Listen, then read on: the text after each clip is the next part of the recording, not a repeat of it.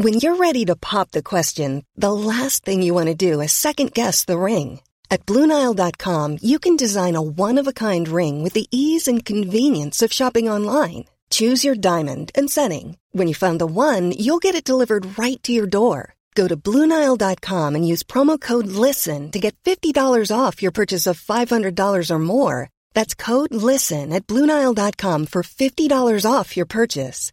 BlueNile.com, code LISTEN. Burrow's furniture is built for the way you live. From ensuring easy assembly and disassembly to honoring highly requested new colors for their award-winning seating, they always have their customers in mind. Their modular seating is made out of durable materials to last and grow with you. And with Burrow, you always get fast, free shipping. Get up to 60% off during Burrow's Memorial Day sale at burrow.com/ACAST. That's burrow.com/ACAST. burrow.com/ACAST. A lot of what we try to do on How Do We Fix It is just to ask good questions and find thoughtful guests who are saying things that aren't always being said elsewhere. They're looking at the world in a slightly different way than what you might see every day on CNN or MSNBC or, for that matter, Fox News.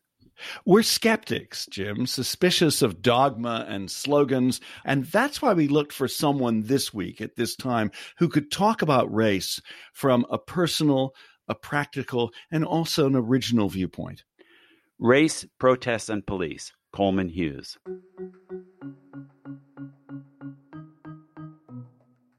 One thing I'm very sensitive to is having this whole conversation without getting the cops' point of view. You know, imagine if we were having this whole conversation without any Black people speaking. I would just want to get a reality check from a typical cop who tells me, well, actually, here are the 5 things you don't know about what it's like to be a policeman.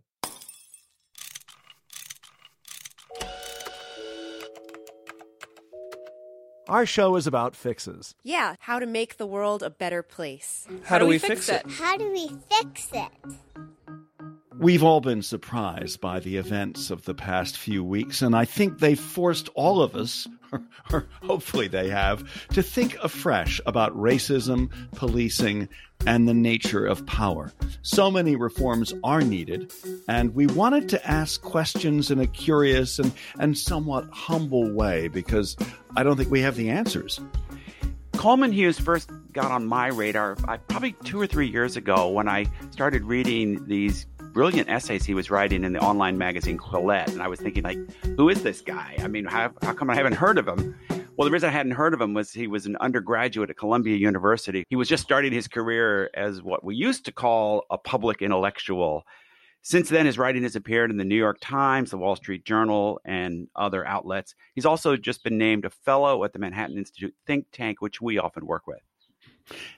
Coleman Hughes also hosts the podcast Conversations with Coleman, which is definitely worth a listen.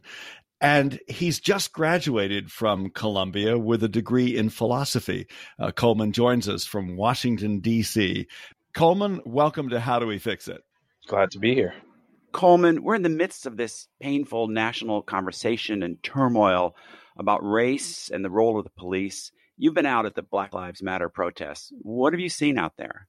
Well, one thing I see is the effect that social media has had on our perception of everything. And this goes as much for the protesters as the police. From personal experience attending them, 2 in New York and 1 here in DC, 99.9% of the people there are committed to nonviolence. Also, 99.9% of the cops are doing their jobs to a T perfectly well, not abusing anyone. But the 0.1% of each, that's what we're constantly fed on our Twitter feeds and on Instagram. So it creates the impression on both sides, depending on, you know, whether you have a more right-wing or left-wing news feed, that there is widespread chaos, when in fact it's minimal. The problem is that there's so much protesting happening that if 1 in 1,000 people is a nut, at the end of a single day, you'll get a lot of nuts destroying and looting businesses, and likewise with the police. What do you see as the goal of the protests? See, that's a good question. they are not like the civil rights movement in the sense that they had a very specific, discrete goal that could be written down on a single sheet of paper and interpreted the same by everyone. When you go to these protests, you see people holding signs with totally reasonable police reforms, like, every cop wearing a body cam. You see other people holding signs like abolish the white moderate, whatever the hell that means, and defund the police, and all these like very very bad ideas. There's so many people at these protests, and there's no leader, which means that everyone is going into it with their own sense of what their goal is. There's a good, I would say 1 in 20, 1 in 30 protesters that every time they pass a cop, they give him the middle finger, call him a pig, almost try to provoke him. The majority of the protesters are not like that. They do think the police are racist. That's probably the one unifying theme. And they think that the litany of names of Black unarmed people that have been killed since roughly Trayvon Martin in 2012, they think that they were all killed because of their race. Those are the two beliefs that basically everyone holds. And after that, everyone has their own vision of where they want to take things.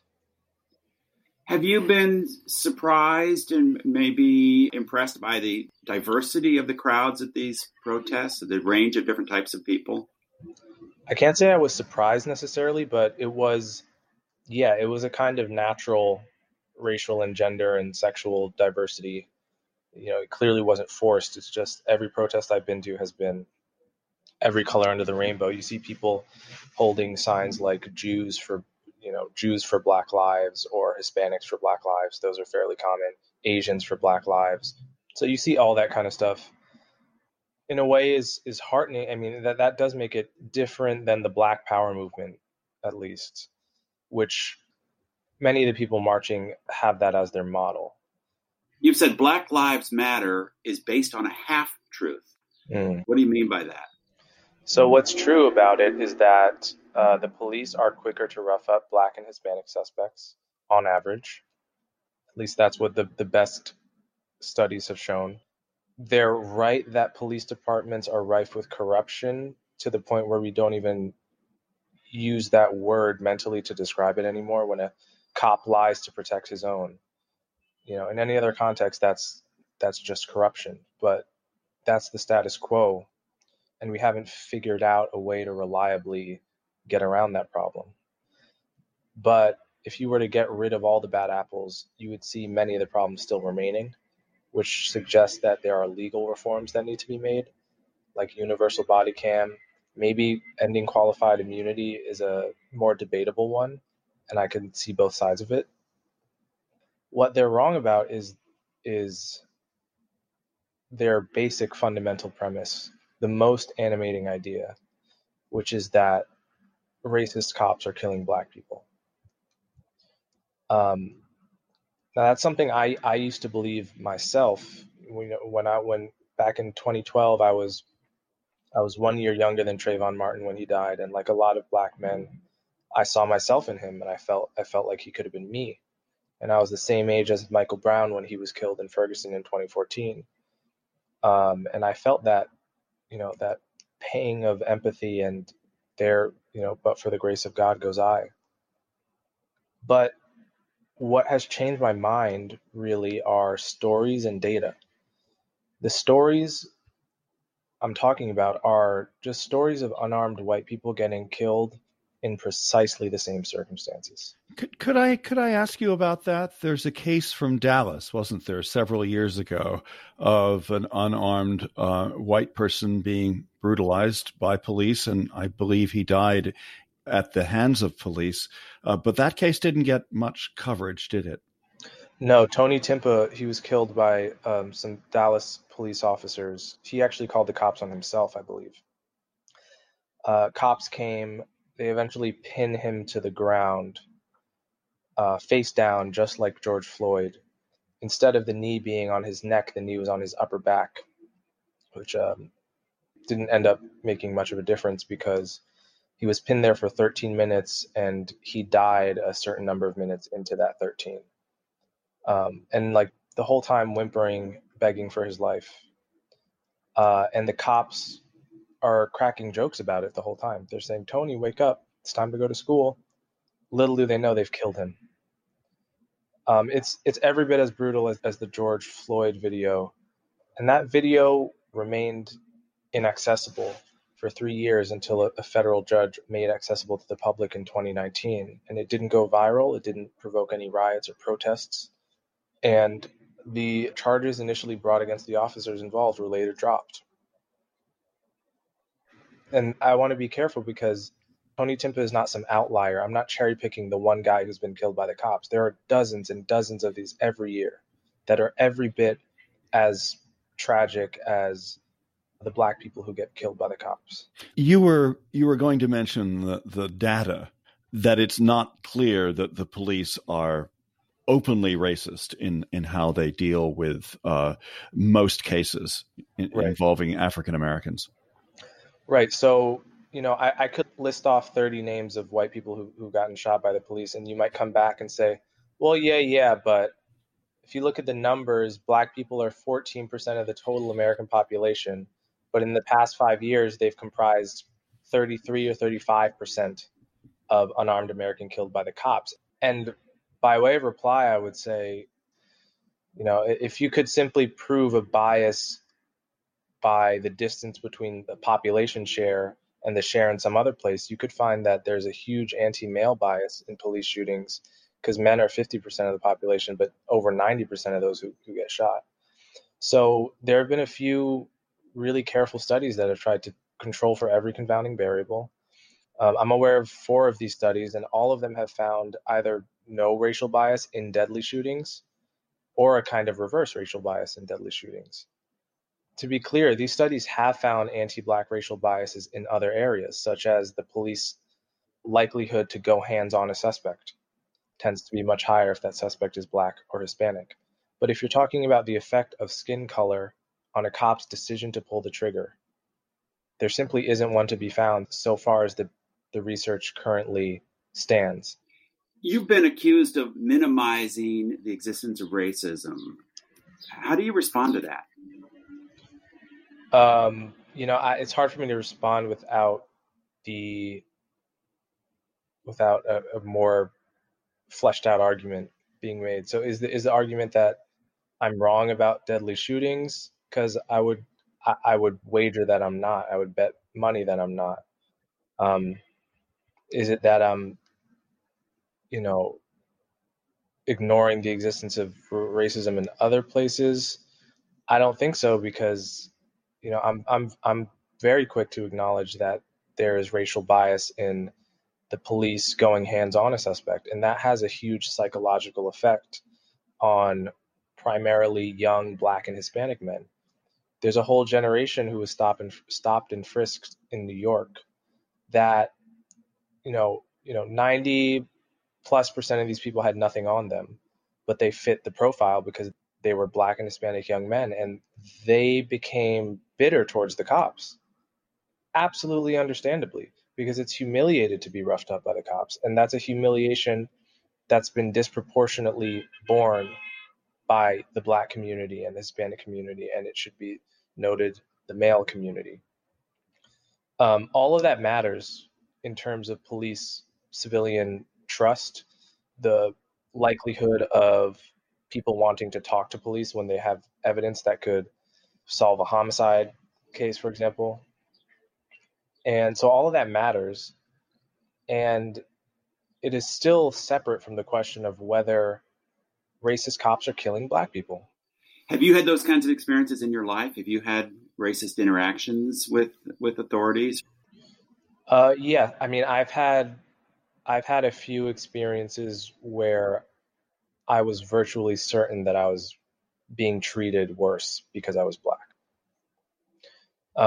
I don't think I've had it as bad as many other, I'm small. I can talk in a way so as to put a cop off his guard, whereas a lot of Black men, they have a little bit more of a chip on their shoulder, as many men throughout history have had, they're the ones that are going to have more of those experiences. Do you think that the cops, the police, treat poor people worse than people who are likely to be perceived as professionals or middle class? One little personal anecdote from this, my son has been taking part in protests, and he has noticed a big difference between the behavior of the police in Manhattan and Brooklyn and the Bronx by comparison. That people are more likely to get roughed up in poor neighborhoods by the cops. Yeah, this gets into an uncomfortable conversation about what it means to have a bias and what it means to be a beat cop that knows this street and knows, that 90% of the criminals in this place tend to look like this rather than that. And the wariness I sometimes have to come across as a backseat driver telling a cop exactly how he should or should not do his or her job.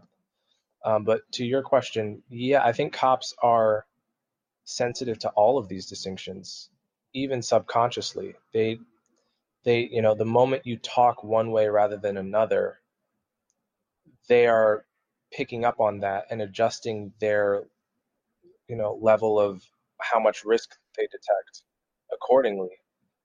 How you dress, just, the most subtle sort of things about you. It's not just race, but race is one of these factors, but there's 10 or 15 others that are very much important. You mentioned seeing people with signs calling to defund or abolish the police, and that's becoming quite a rallying cry around the country. What do you think is wrong with that idea?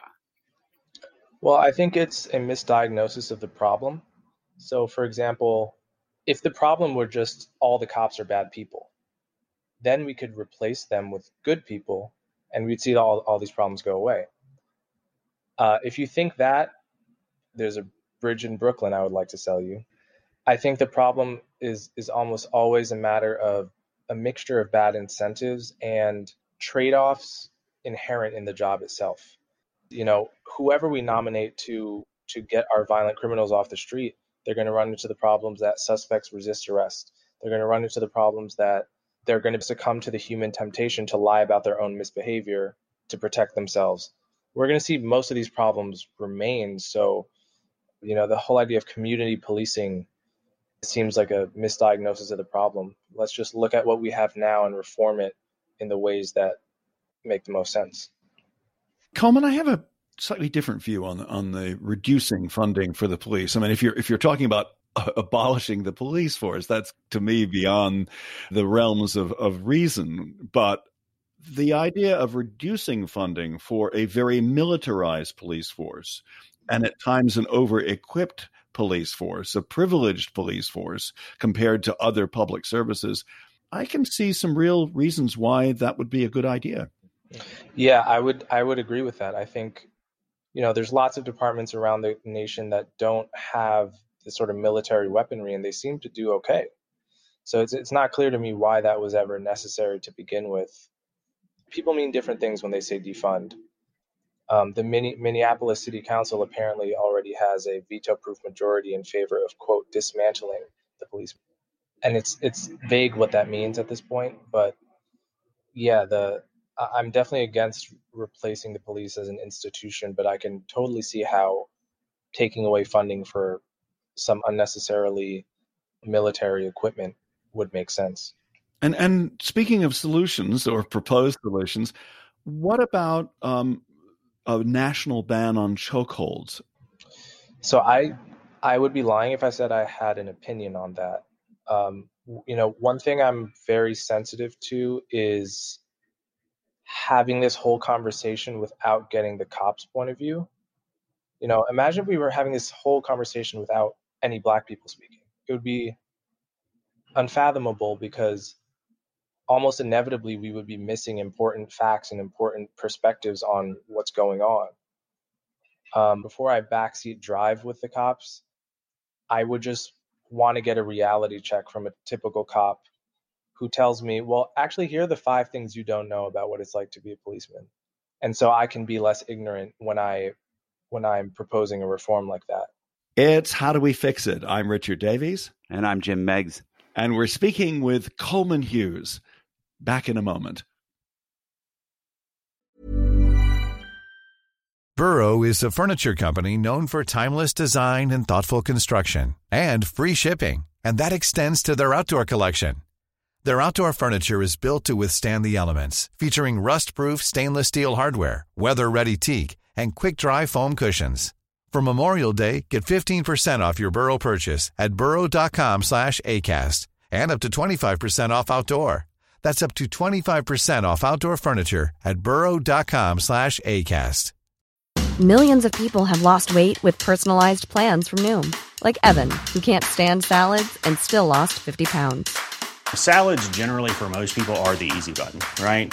For me, that wasn't an option. I never really was a salad guy. That's just not who I am. But Noom worked for me. Get your personalized plan today at Noom.com. Real Noom user compensated to provide their story. In 4 weeks, the typical Noom user can expect to lose 1 to 2 pounds per week. Individual results may vary.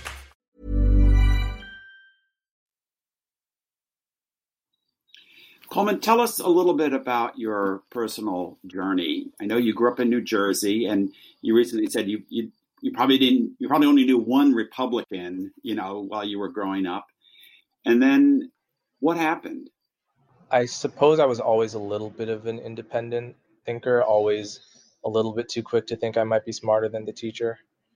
And a bit of a smartass in that way, which I think helped me, it pushed me to try to develop my own opinions that weren't the same as everyone's around me. I want to ask a philosophy major question, because I too was a philosophy major, and Richard always finds these can be a little pretentious, but indulge me. Jim, you're never pretentious. Oh gosh, no. Immanuel Kant famously said that it was reading philosopher David Hume that first woke me from my dogmatic slumber. Who played that role for you? Who are some of your intellectual heroes? I would say on the topic of race, John McWhorter, who's a Columbia linguist and has written a few books on race. And he has a great essay collection called Authentically Black. And he made a lot of sense in those essays. I just kind of, on a whim, got his book from the school library because I went to Columbia as well. And started reading it, and I couldn't put it down. And it was, I think, expressing a lot of observations that I had my whole life, but didn't realize one could say out loud, like the fact that many Black people have a kind of inferiority complex, and this expresses itself in behavior that is sort of over the top expressive of pride, right? When a person wears the Black is Beautiful t-shirt, as some people did when I was growing up, the reason one wears that is because somewhere in some psyche, someone got the idea in your head that Black wasn't beautiful. And you're wearing that shirt to guard against that feeling, to go more in the opposite direction.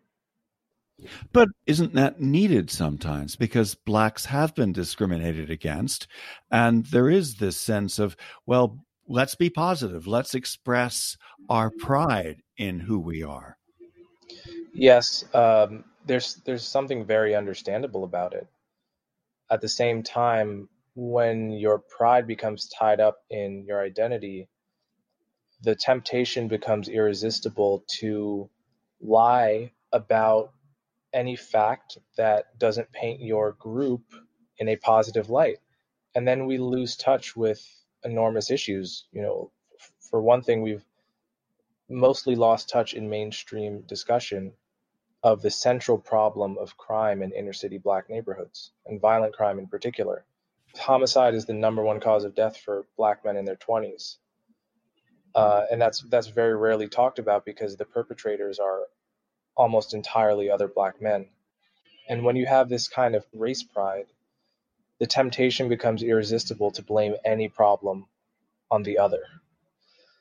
When we can't say two things at once, when we can't condemn police racism, but also highlight the central and primary problem of, homicides and violent crimes, but it's so uncomfortable and impossible to talk about that issue for most people. And often it feels like the people talking about it are doing so in bad faith, that it's just a very difficult issue to get one's head around and be comfortable talking about. And that's a problem because at some level, conversation is all we have. And I worry that people have become so obsessed with white racism being the cause of everything, that when you have problems that don't squarely fit that, but that still cause immense amounts of suffering, that we fail to organize around them in a way that we could if we thought differently about these issues. There's an organization called Mothers Against Senseless Killings that was started by a Black woman in Chicago. Nobody's ever heard of it.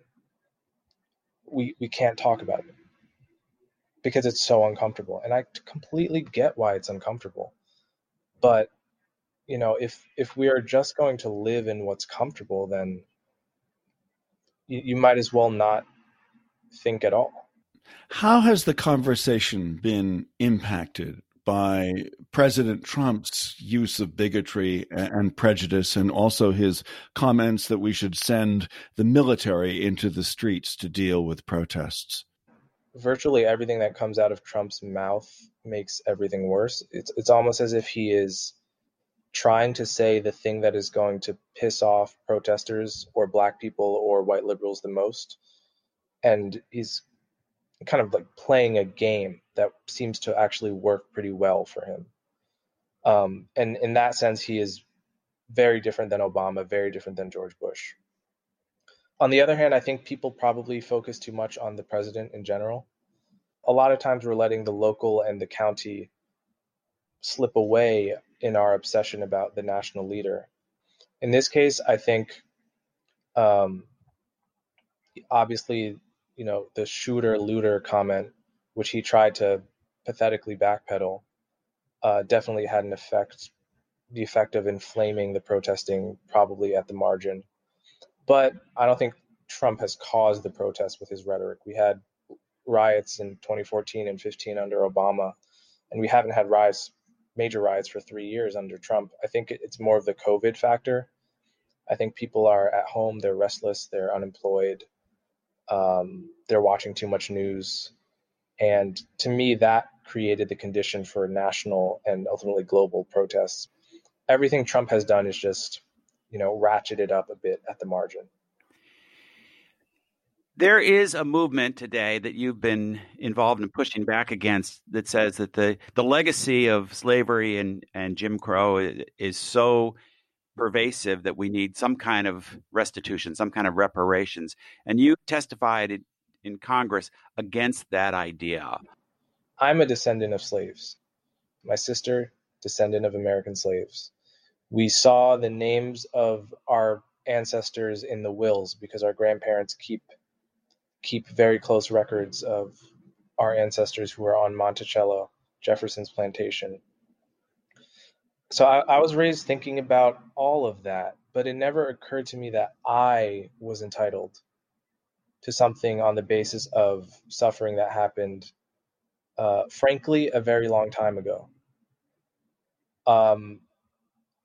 If you're talking about reparations as a check, then give me the dollar value of reparations to 40 million Black Americans in check form.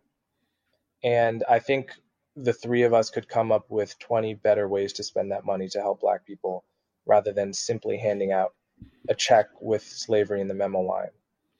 Well, that invites a question, and that is, because we're a show about solutions and our interview is almost over, what are some things that you think would help improve the lives of Black Americans?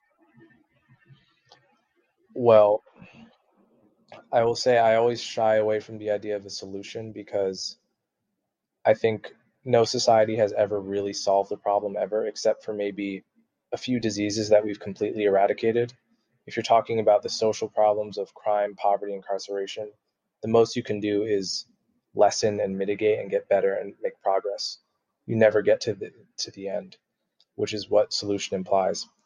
However, I think there are absolutely things we can do. If you're talking about policing, I already mentioned universal body cams. To me, seems like an absolute no-brainer. Um, I like the idea of getting rid of militarized police. I'm open to the idea of ending qualified immunity, or at least changing it to make it a bit easier to bring civil rights lawsuits against officers. If you're talking about the prison system, for the vast majority of crimes, America has much longer average sentences than its European counterparts. And criminologists have known since literally the 18th century that making a sentence longer doesn't deter crime more. What deters crime is the probability of any punishment.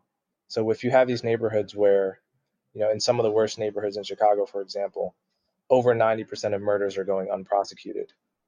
Doesn't matter how long the sentence for those murders are, you're not going to deter them if most of them are going unsolved.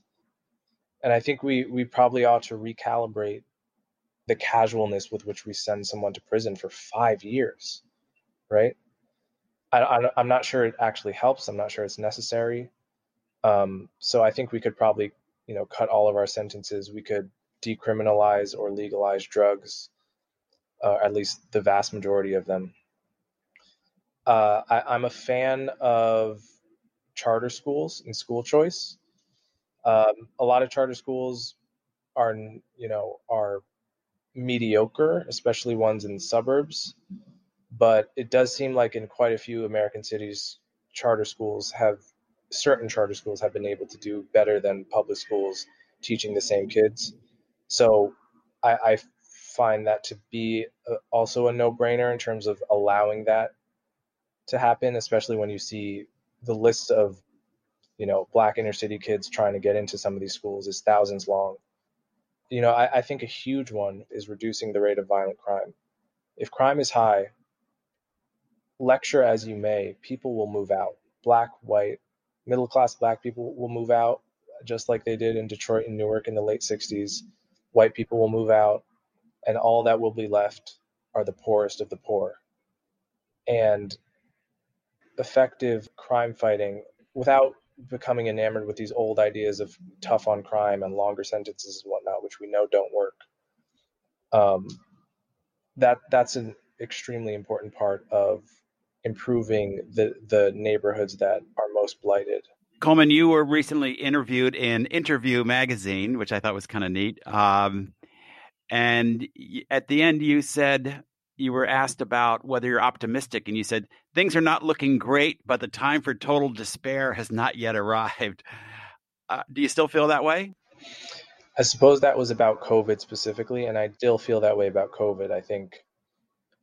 But yeah, I'm less optimistic about the future of race relations and rioting for a few reasons. One is that, we're tempted to sort of compare ourselves to a country like Britain or Canada and say, they have very few police shootings. Why can't we just institute the reforms they have? And I wish that I could think that was a good line of thinking, but the more I think about it, the more I realize how uniquely tough the American situation is. When the cops pull someone over in Britain, where the rate of gun ownership is less than 5% what it is here, that is an incredible disparity. What it means is they pull someone over in London, they have almost no reason to fear that the suspect has a gun in their glove compartment and is about to whip it out on the pretext of it being a wallet or a smartphone. In America, the police simply do fear that. A cop gets shot just about every day in this country, and that's not true in the UK. And I fear that American police, no matter how well trained, will always be more likely to mistake the wallet for a gun, mistake the smartphone for a gun, because they're policing in a gun country. So I think about that. I think about the fact that everyone has a smartphone now, which is, to be clear, is a good thing. It means that police can no longer routinely get away with lying to hide their misconduct because we got you on tape. But it also means that if we cut the rate of unarmed people who get shot by 95% or more, but the remaining 3 or 4% are filmed, the only thing the public will care about is the videos. They won't see the massive progress, and the feeling that there is still this problem of racist violence that has persisted and has hardly gotten any better, if it's gotten better at all. That's the feeling that produces riots and destroys, businesses and neighborhoods, and which many cities don't recover from in a matter of years or even decades. So I'm worried that even if we do all the right things, we will still be left with a widespread perception that will reliably produce riots. Coleman Hughes, thanks very much for joining us on How Do We Fix It? My pleasure. Richard, it's that time in the show when we offer our recommendations to our listeners, and I think you've got one this week. Yes, the Fulcrum. We've had David Myers of the Fulcrum on our show in the past, and they've been doing some very good work around the dysfunction in our democracy. They're a digital news organization that is looking at a bunch of different issues, including redistricting, voting rights, gerrymandering.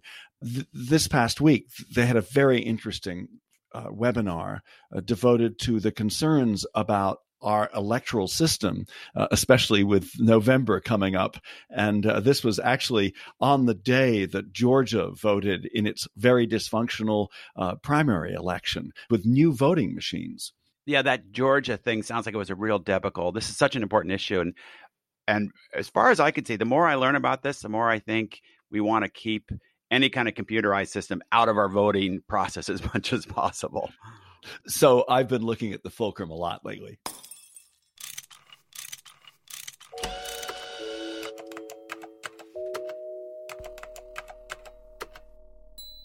This is a very emotional time. The protests and the anger in the streets are by far the largest demonstrations over civil rights in 50 years.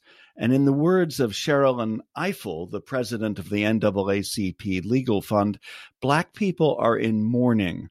They are tired. They are angry, she said. They're upset and they are hurting. And I raise that because we had a calm conversation in a time that may actually call for emotion in line with the suffering and pain that a lot of people are going through. And I'm not sure that we spoke to the passion of that moment in our interview. That's a good point. I mean, there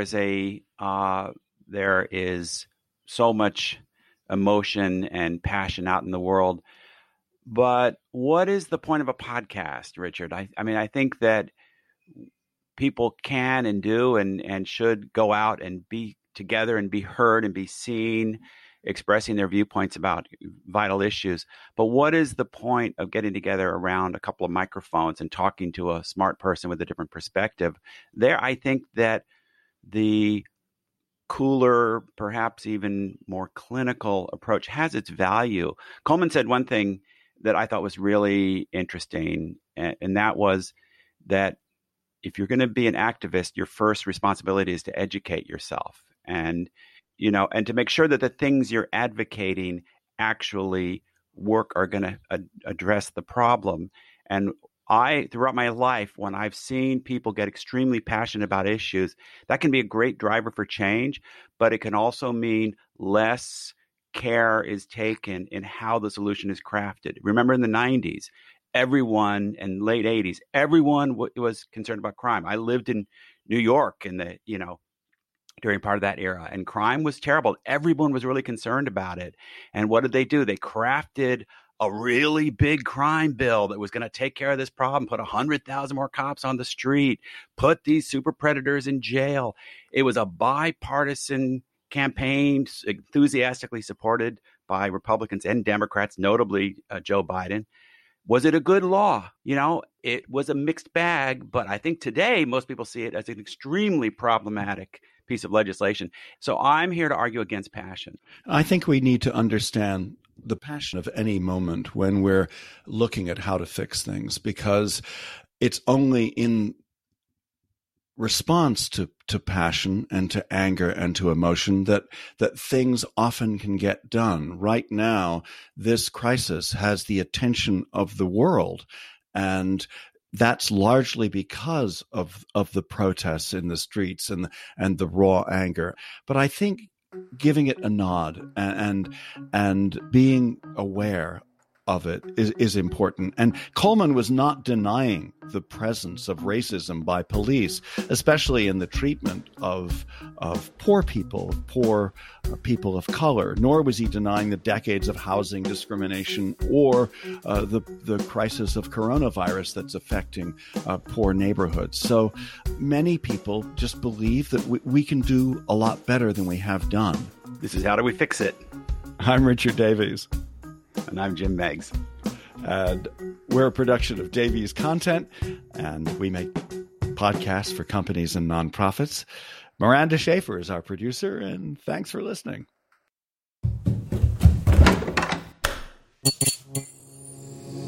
This podcast is part of the Democracy Group.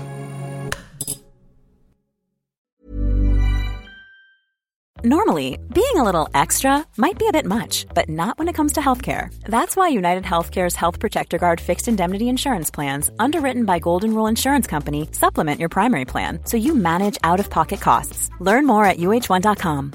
When you make decisions for your company, you look for the no-brainers. And if you have a lot of mailing to do, Stamps.com is the ultimate no-brainer. It streamlines your processes to make your business more efficient, which makes you less busy. Mail checks, invoices, legal documents, and everything you need to keep your business running with Stamps.com. Seamlessly connect with every major marketplace and shopping cart. Schedule package pickups and see your cheapest and fastest shipping options from different carriers, with rates up to 89% off USPS and UPS rates. And with the Stamps.com mobile app, you can take care of mailing and shipping wherever you are. Make the same no-brainer decision as over 1 million other businesses with Stamps.com. Sign up with code PROGRAM for a 4-week trial, plus free postage and a free digital scale. No long-term commitments or contracts. That's Stamps.com. Code PROGRAM.